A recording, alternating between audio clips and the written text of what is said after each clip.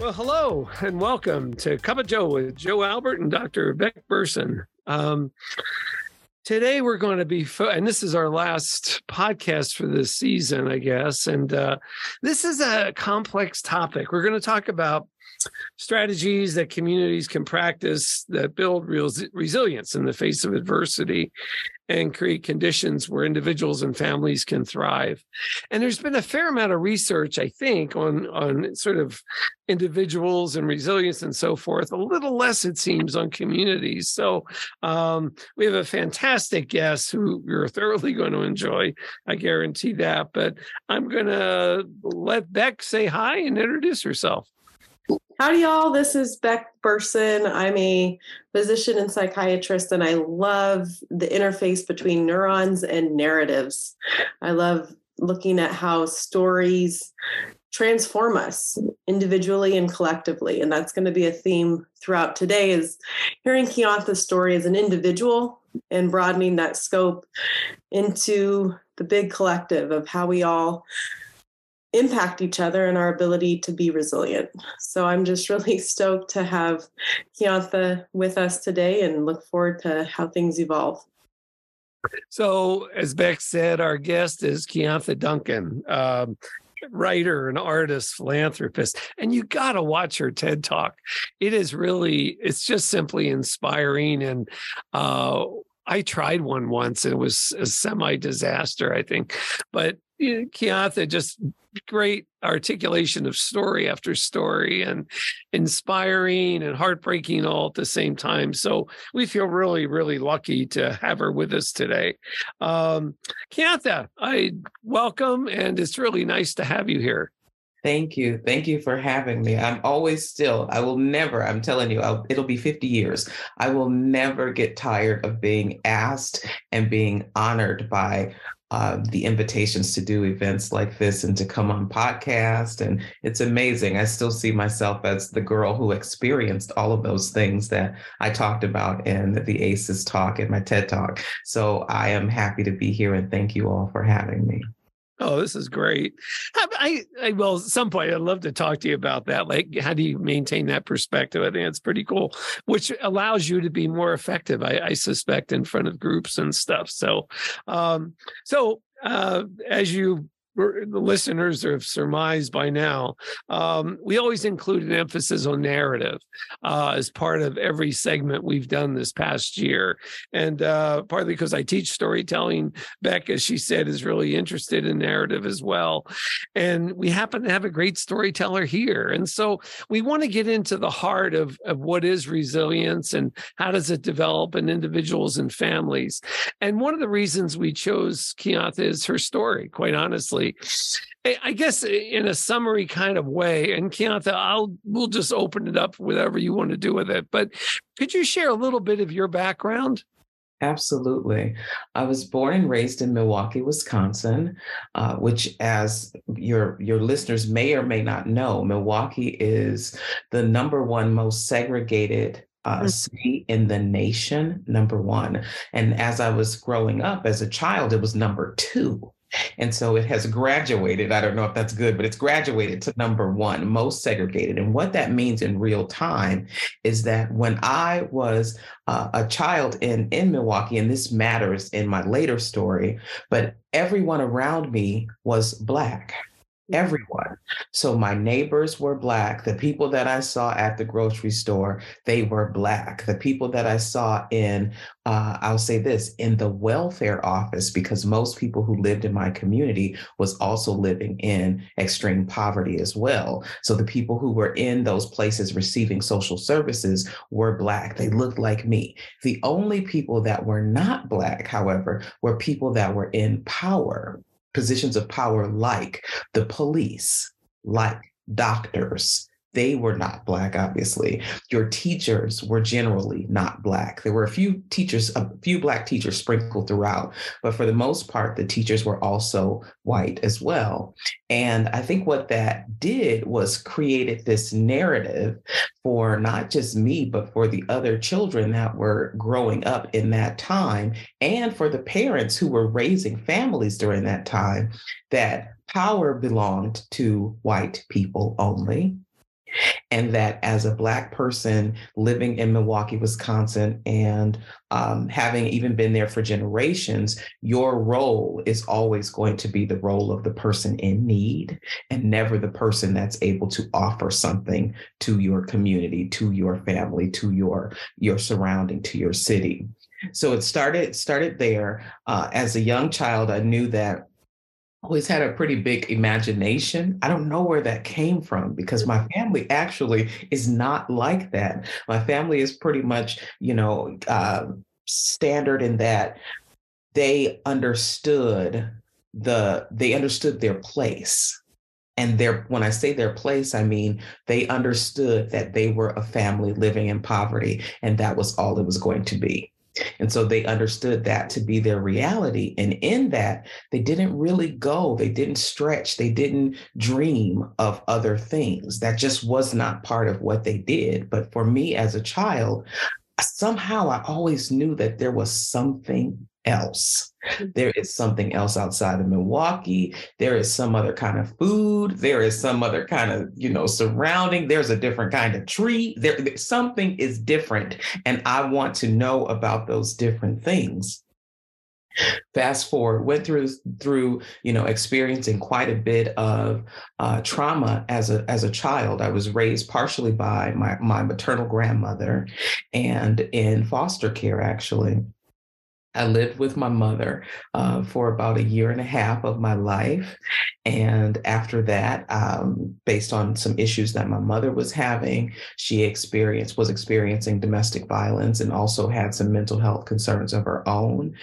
She made a choice to put me in what she thought was the safest place for me to be, which was outside of her care.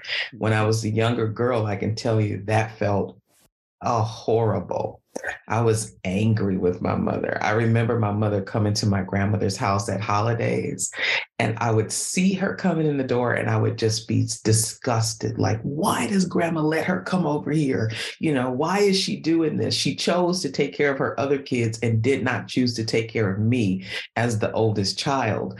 But now, all of these years later, where I have a grown child and I have 4 grandkids, it literally was the best thing that my mother could have ever done for me, was to let me live a different life and to let me be in a surrounding that offered me the opportunity to make some different choices in my own life and allowed me to then blossom really based on the adversity I had seen. Had I stayed and been raised by my mother, I don't think that would have been the case. I think that I would have fallen into that. This is Milwaukee. This is my place. This is what I'm supposed to do. At best, I would have gotten a great job because I've always been pretty committed to having nice things in life. So I would have gotten a great job at a great factory or something and worked 30 years and retired and bought a small home. And, that would have been the end of my success story, because that would have been the sum of what I saw. That was success for what I saw in Milwaukee. But leaving there and moving to the Pacific Northwest and seeing all of the things that are different and alive and growing and possible, it really changed the trajectory of my life. It really did. Wow. I thank you for bringing this up too. I wasn't going to, I want to introduce it anyway, but the place of race in community resilience. And that's, some years ago, I had a student and a master's graduate student, African-American guy from Chicago, and lived with us for a while. And I saw Spokane, Gonzaga, and so forth and so on through his eyes. Mm-hmm. And we're still really good friends. He does diversity work now up in LA and just really cool. I was like, wow, you can't talk about community resilience, inclusivity, whatever, without talking about race. It's uncomfortable, I think, for a lot of people, but I don't think we can ignore it. Yeah, you know what I mean? We can't ignore it. And here, so over the course of our conversation, I'll put on a lot of different hats. Sometimes I wish I'm a hat wearer in real life. I wear a lot of really fresh hats, and I actually have a milliner that makes hats for me. But so I wish I had like a sample of all the different hats I can put on right now. So right now, I'm going to put on the hat of being the former president of the NAACP, the most recent NAACP president. Part of what I tried to do in my presidency was to help the community. So that's the Spokane, Eastern Washington, and really Washington State, because I did a lot of statewide work, help them understand that, yes, the conversation about race is uncomfortable, but we have got to get to a place. And the only way that we do that is through having authentic, just genuine conversations in which we invite our feelings to the table, which we invite our fears to the table. We invite the things that make us uncomfortable, and then we invite the reasons why they make us uncomfortable to the conversation. Mm-hmm. So by doing that, then we start to normalize this conversation around race, because it has to do with everything. Yep. Everything. There is no part. You can't talk about community resiliency without first examining what is the role that race played in a particular community. What's the role that played? And then what is the narrative that was created by that role in that community? And then start to unpack it from there. So I hope, and what I've heard is that people in Eastern Washington are able to have conversations around race, some a little bit easier because they've experienced that.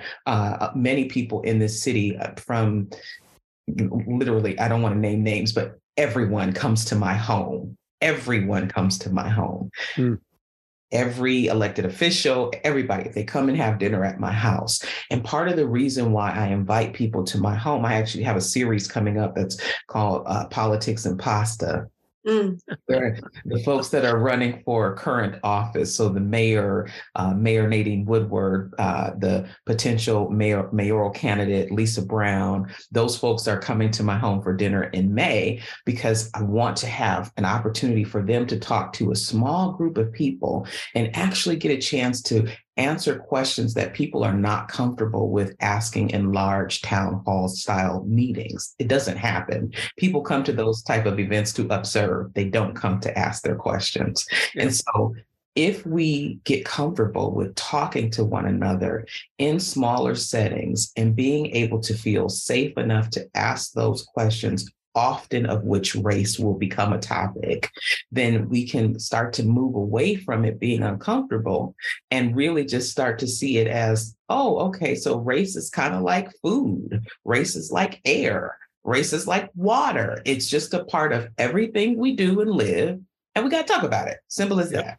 Yep. And that's got to be the future. It just has to be, and I have no doubt that if we can begin those conversations, and to me, the key is that creating and holding space where it seems normal. I mean, it's like, yeah, let's talk about this. Because if you want people to have a sense of belonging and inclusion, that kind of thing, you can't not talk about it. You know what I mean? So, but I do want to come back to something that you just touched on briefly. And like, your mom, in a sense, gave you a gift and let you see this bigger world.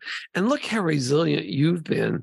As you think about your own foundation in terms of resilience, how do you make sense of that? Like, was it the exposure that, through school, through other individuals, adults, whatever it might be? But what do you think gave you that inner core that, God, it's so impressive? Because when you're in front of people, I've seen it, you're vibrant, you're alive, you're inspiring. And it's like, damn, how did she do this? I mean, that's quite a journey you've been on. I've never said this before. Because it never actually, I don't think anyone's ever asked me that exact question. So I've never had a reason to really think about it in that way. But I'm going to tell you, when you just asked me the question, what came to my mind, believe it or not, was how did enslaved people, how did they have resiliency? How were they resilient? Yeah. I don't know. It was just They just did it. I don't know. I don't think it came from an educational institution. It didn't come from, their surroundings and what they saw. It's something that is just in you. It's something that is just in you. Think about the millions of people, millions of enslaved people who had to do that, who worked as slaves, who lived as slaves every single day. They didn't see something outside of slavery that made them want to fight for that thing outside of slavery. That wasn't it. They didn't go to school, so they saw, things in school that helped them know there was more. It was none of that. There is something that is intrinsically inside of us, and that thing we have later in later generations put a name to it and called it resiliency. But I really think that has something to do with our soul and our soul's makeup. I don't know that it's resiliency. I really think our soul is made up to survive.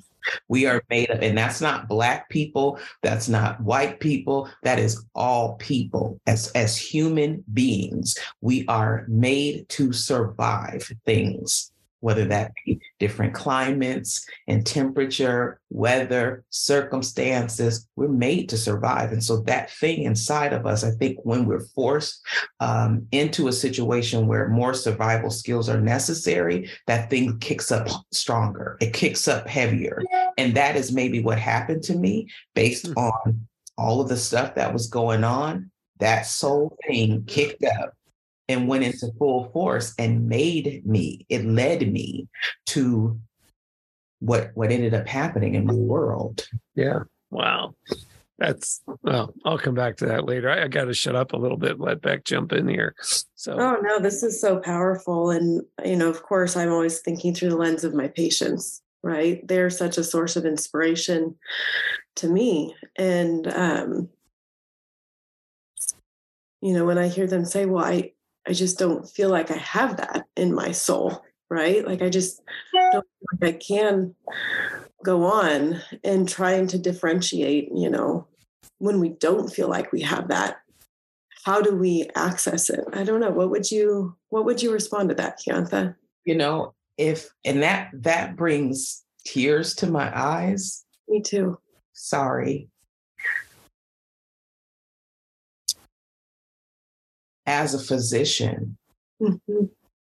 I think you have such a unique opportunity, because if you go back to what I was saying in the beginning about in communities, especially when you're dealing with people of color or people living in poverty, power lies in the hands of the doctors, the teachers, the law enforcement, right? So as a physician, you walk into the room with a level of power that you probably will never fully wrap your mind around. Mm.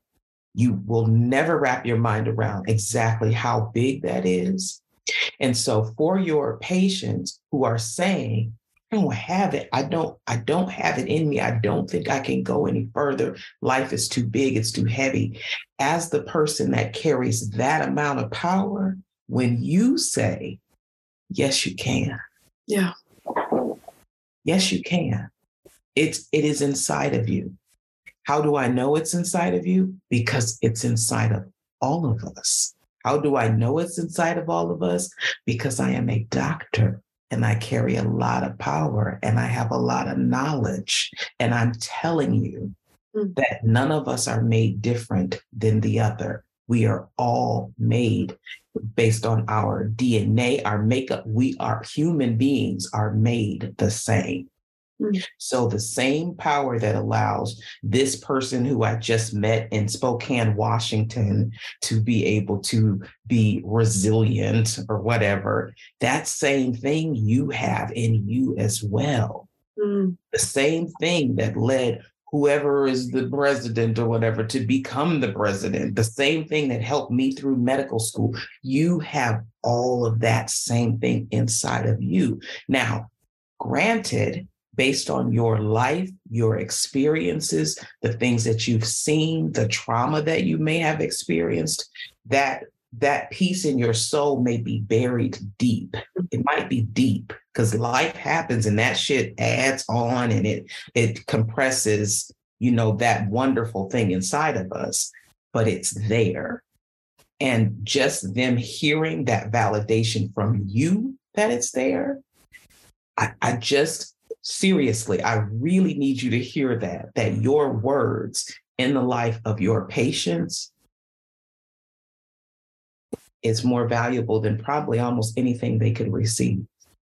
I believe that, Kiantha. Thank you for being so emphatic, because I usually don't think of it as through a lens of power. I usually think of it as sharing my struggles with depression and kind of joining them. Yeah. Saying, I'm going to walk through this valley with you. Yeah. And we're going to make it through this together. Yeah. But allowing for there to be that vote of confidence that there's this lateralization of this ability to be resilient, this access within us. Because like when I think about when I was in the Air Force, resiliency was sort of the cash cow in research, right? If you could crack the code to resiliency, that was highly valuable. Mm-hmm. And it was just looked at like, why are some people resilient and other people aren't? Like some people are A+ resilient and some people are duds, and that is such a bothersome construct. But to have this belief, no, it's within all of us. Mm-hmm. And that imagination that you talked about growing up with, that's probably my most meaningful response to people when they are in that midst of suffering, is the future self that they haven't met yet. Absolutely. And the imagination for what that future self wants them to get through. Absolutely. Absolutely. And so I think your point on imagination is so huge. And if I can just riff on this and whatever comes, please from your mind or Joe's mind, but I'm thinking of two things, which the juxtaposition of them is actually really cool. I didn't put it together until just now. A couple of weeks ago, my mom sent me a picture of my, they were directors of a YMCA summer camp, Camp Reed. And I'm sitting on the lap of Steady Eddie. That was his name. Ed Taylor. He's a 2-time graduate of Gonzaga. And he had written this article. It was called Gray Hair and the Dignity of Black Folks. And Ed is now the vice provost and dean of undergraduate academic affairs at the University of Washington. And it was a very touching article just about the imagination of individuals being able to imagine themselves growing old, and how growing up Black, that just wasn't part of the social imagination. And not more than 2 days later, I had a patient who was new to me, and they're a person of color, and they had turned 30, which, I'm in my 40s and 30s sounding pretty good. And they say to me, this was a really hard thing for me to turn 30. I don't even recognize myself. I feel like so many opportunities are closing. And it was what I would equate somebody in their 50s who was white going through. Yes. And that article came to mind, and just this importance of imagination, that we can imagine living a long life, that we can imagine making it through hard things and believe that we were built to survive hard things. All that's just coming to mind. Let me tell you, can I say this right there? Because I'm so glad you read that article, and I'm so glad you brought this up. For me, when I was a younger child, I never saw myself past 35. Yeah. I never saw myself past 35. Now, I don't know if I thought that I would be hit by a bus at 35 or somehow, I would run out and get some illness or something. I don't know what would happen, but I never saw my life extended beyond the age of 35. And I had some friends threw me a big birthday party on my 35th birthday.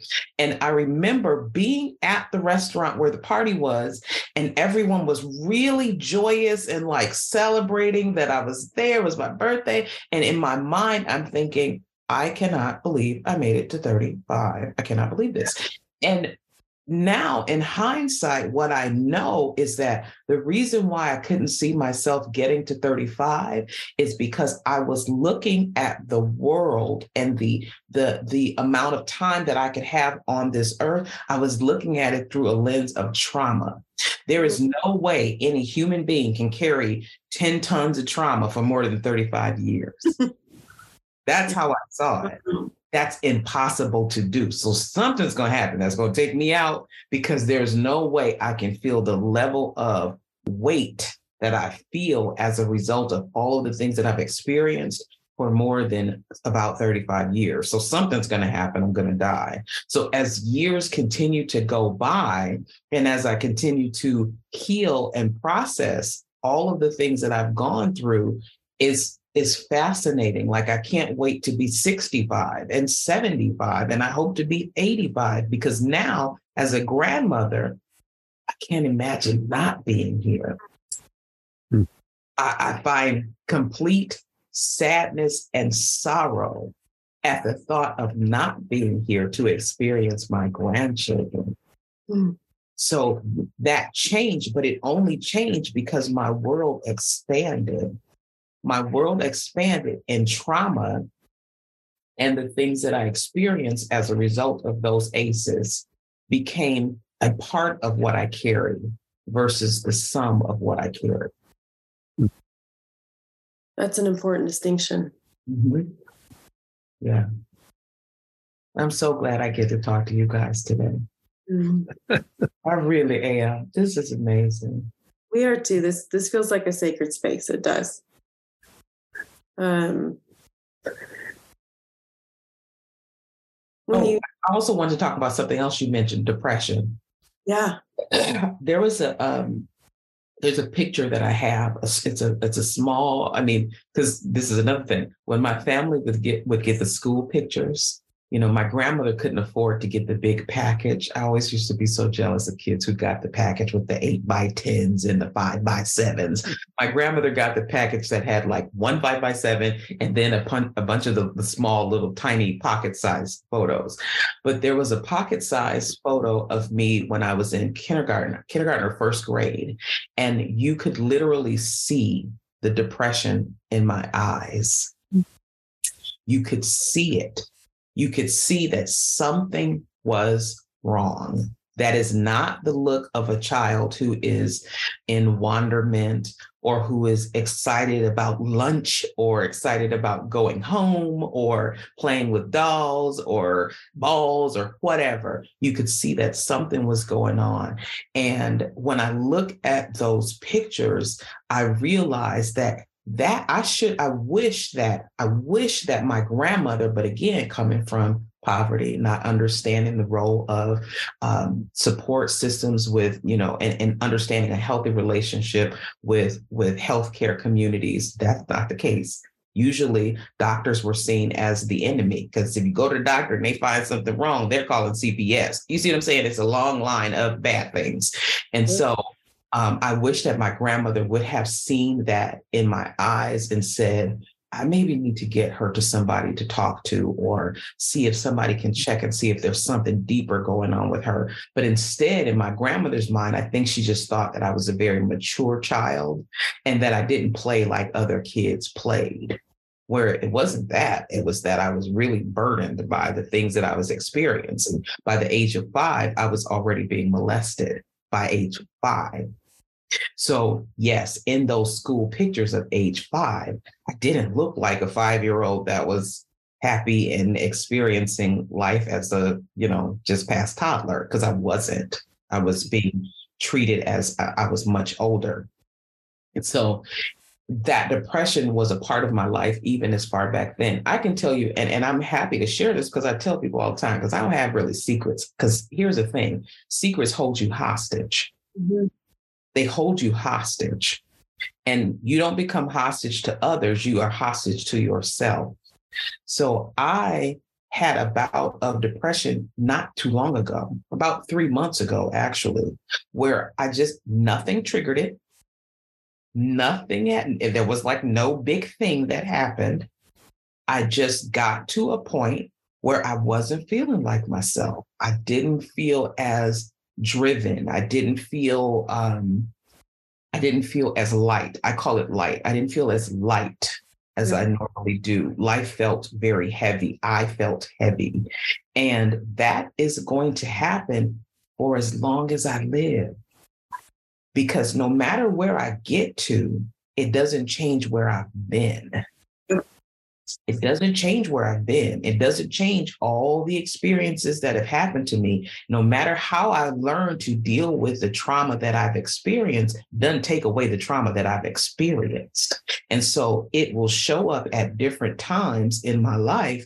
And the good news is that now it doesn't stay. Yeah. It doesn't stay. It still will come, though. It will visit me just like it'll visit anybody else who has experienced things that cause you to have those sorts of feelings or reactions in your body. But they just don't stay. They just don't stay. So that 5-year-old on that picture was, that feeling that 5-year-old felt. I felt that a couple months ago. Oh, thank you for sharing. It reminds me of the important distinction that people can be resilient and be depressed. And that's a book. Write that book. Can I co-write that with you? Yes, let's do it. That is the truth. And nobody talks about that. They don't. And okay, I bet you have some thoughts on this. I've had patients of color, who have a strong reaction to the word resilient because they're like, that is just a convenient term that white folks say to keep me feeling this way. Exactly. Because I'm resilient, I can handle the systemic awfulness. Exactly. And so people kind of get typecast as if they're resilient, they can't be depressed. That's right. That's right. To let both be true, that we can be immensely resilient and depressed. And this paradoxical, dialectical, two things opposing being true at once is so important as a society and for individuals. And then just looping it back, the resiliency gives you the courage and the confidence to make it through the depression. Like what you were saying, it's still going to happen. But now it's not going to last. And it reminds me of that Rilke poem, Go to the Limits of Your Longing. And, this, I think, 18th century, 19th century German poet writes, let everything happen to you. Beauty and terror. Just keep going. No feeling is final. Oh, I got to write that down. No feeling is final. No feeling is final. And that relationship, between mental health and resilience and communities, I mean, there's a lot there. Mm-hmm. And when I think about the word resiliency, I also think about that, like if you take one of those really wide rubber bands that are super strong and like you pull it and it just keeps stretching. Well, it's resilient until it's not. Right. Because at some point, those can break too. So it's resilient until it's not. So even for me, and I like to share that as being my truth and offer that as truth for other people. You're resilient until you're not, because maybe you will have a day where you don't feel that way. And that's okay too. Because like you said, no feeling is final. Yeah. No feeling is final. So it's okay to have those days where you don't feel as elastically, as able to bounce back, as able to hold and carry all of the things that happen to you in your world. The problem too with, resilience is that it is seen sort of as an either or. Exactly. You're either resilient or you're not, which means that you're falling apart, coming undone, everything is wrong, And the truth, like you said, many of us, me, you included, we're resilient, all right. But that doesn't mean that we don't have these other things and parts to ourselves as well. Don't put me in a box and make me have to be this way. Don't make me be resilient all the time, because I'm not.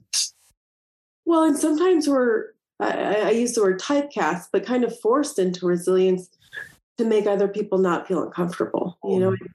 I think about, so I met my husband at officer training 17 years ago, and he had recently lost his wife to cancer at the age of 28. And, he was in training to be a chaplain. So in these highly religious communities, somebody dying that young was such a difficult thing to explain that it's like all through that process, my husband had to just be like, oh, count it all joy, I'm making it through this all right. And how damaging that can be. Absolutely. Not be able to just be honest, even if it makes people uncomfortable, even if it makes people confront their own fears, their own vulnerabilities of like, part of me is okay and part of me isn't. That's right. That's right. And that changes from day to day. Yeah. And that's okay. That is okay. Our society, for some reason, we're just comfortable with shit fitting in perfect little boxes. We're uncomfortable when things spill out of the box or the box tips over and it's kind of in this box and that box. Like, we're uncomfortable with that. We need order, right? And the truth is, nothing in this world is as orderly as we want it to be. It's really not. If it were, we would not be at war. We would not be, there would not be hunger. There would not be homelessness if everything fit in a box perfectly, because all those things would be taken care of. But the truth is, they're not. We don't fit neatly into these things. And it's the same when you talk about resiliency and depression and mental health and all of those. We are a mixed bag of everything in every way. Like, that's a book too, everything in every way, because that's really our experiences. And as a person who has dealt with, depression, who has dealt with extreme trauma, all of those things, I am those things. Those are parts of me. And I'm highly successful. And I'm highly sought after, and a documentary maker, and a columnist.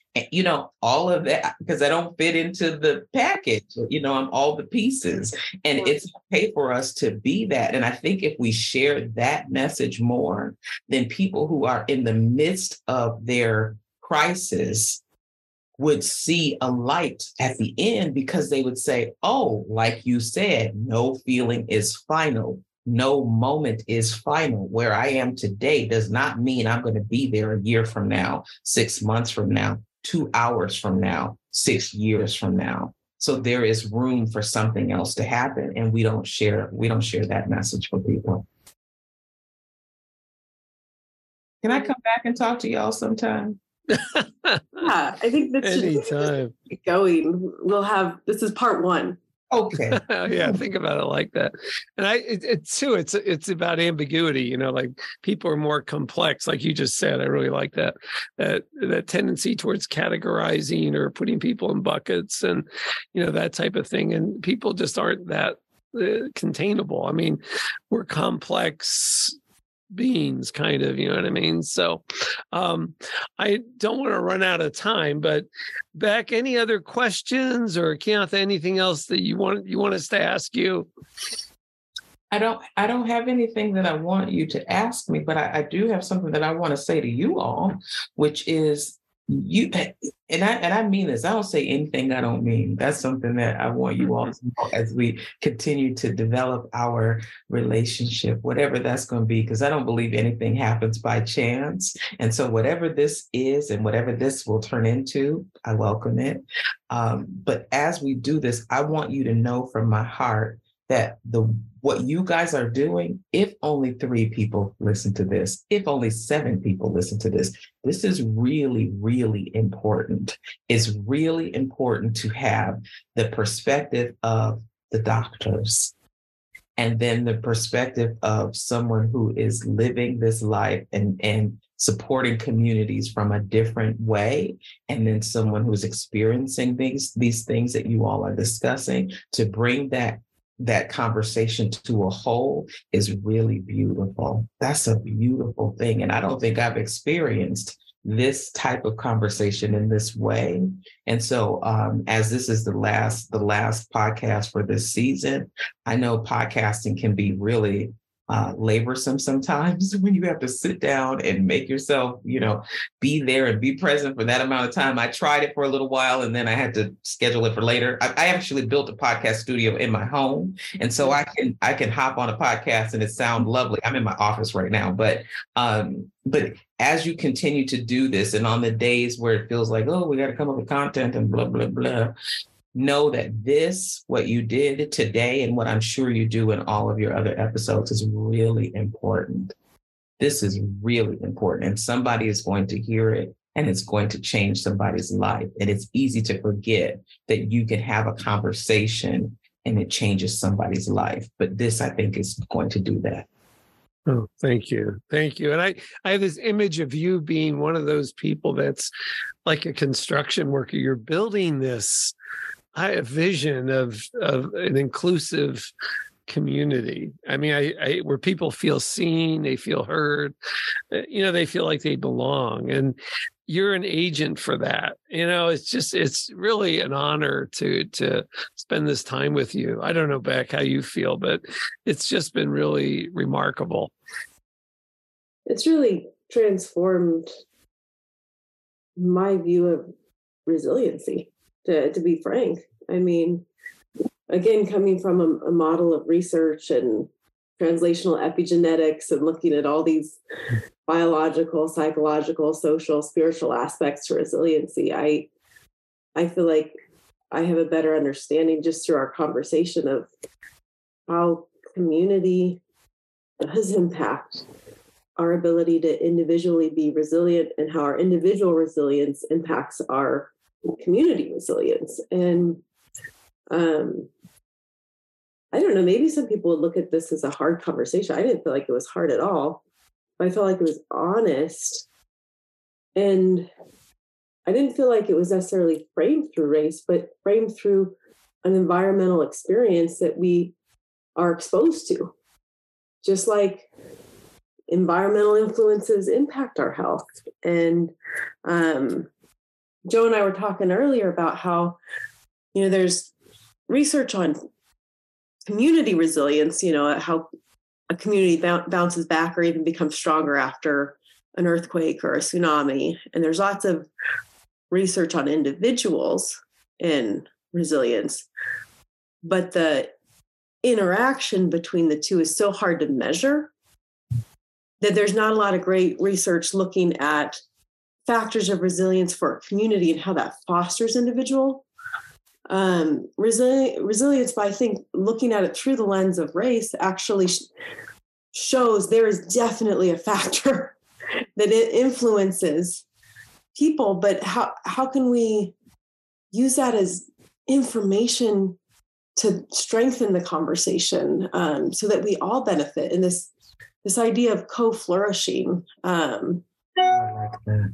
And I don't know how much we have for time, Joe, but, just maybe ending on a couple concepts of factors that improve individual resilience and when applied to a community might actually influence both for the better. Mm-hmm. I don't know if we have time for that. Yeah, we're almost out, I think. But I will say, I think there's something about, there's that notion of transformational coping and, that I've seen in a lot of the resilience literature. And it's really about mindfulness and coping. With adversity in some way in your life. And are you able to sort of see it. You know what I mean? Kiantha just modeled it perfectly today, talking about her story, sharing her story. But I think it's like, how did I get through? Like when I would teach seniors at Gonzaga in the spring, I would always end with sort of a recognition that despite the fact that a lot of them just feel like they didn't really have any adversity, but they did. They have family stuff, they have stuff at school, friends, whatever it might be. And be able to sort of look at that and but just sit with it. It's like, yeah, I got through. That was hard. I was depressed, or I was slightly suicidal, or whatever it is, and my parents broke up, all that stuff. But I got through it, and that's a coping thing that I've had to manage. And so I don't know. I think there's some of the ingredients that. That's one of the reasons I do, I've done over the years, I've done triathlons, because I love how much it challenges me psychologically to push beyond my own boundaries, because I know I can quit pretty easily, but you push yourself through something and you learn something about yourself. I don't know, what else let's maybe less than a minute, but what else would you guys add to that? Oh, I am listening to you guys because I'm writing notes at this point. This idea of a psychological triathlon and challenging myself, that just stabbed me like, as Oprah says, that was an aha for me. I didn't have the language to use, so you just opened up something in my mind that now is connecting some dots for me. That's a wonderful. Cool. Well, and just that confidence that we can become stronger through these events. And there's a lot of research to support that, Seligman and positive psychology talking about post-traumatic growth and just the sheer reality that comfort and growth can't coexist. And this belief that we're stronger together. And that imagination, that hope that we can see ourselves being okay, even when things are not okay. That's what I'm taking with this. And yeah, there's lots of research on all these individual factors and dynamics and how to cultivate them. But I feel like we sort of zoomed out at the meta picture, and it was really gratifying. So thank you guys. Yeah. Thank you so much for having me. And, the thing that I would ask of you is that if this conversation has been helpful to you all, tell somebody about me so that I can talk to some more people. That's the thing that I love the most. And that I think is the piece that also does have to do with race in an interesting way. There are doors that as a Black woman, no matter what I achieve, no matter what level of success I have, there are certain doors that I can't see, that are not visible to me, that you all can see. So if you pass one of those doors, open it up for me, because I don't even see it. I don't even know it exists. So that would be helpful.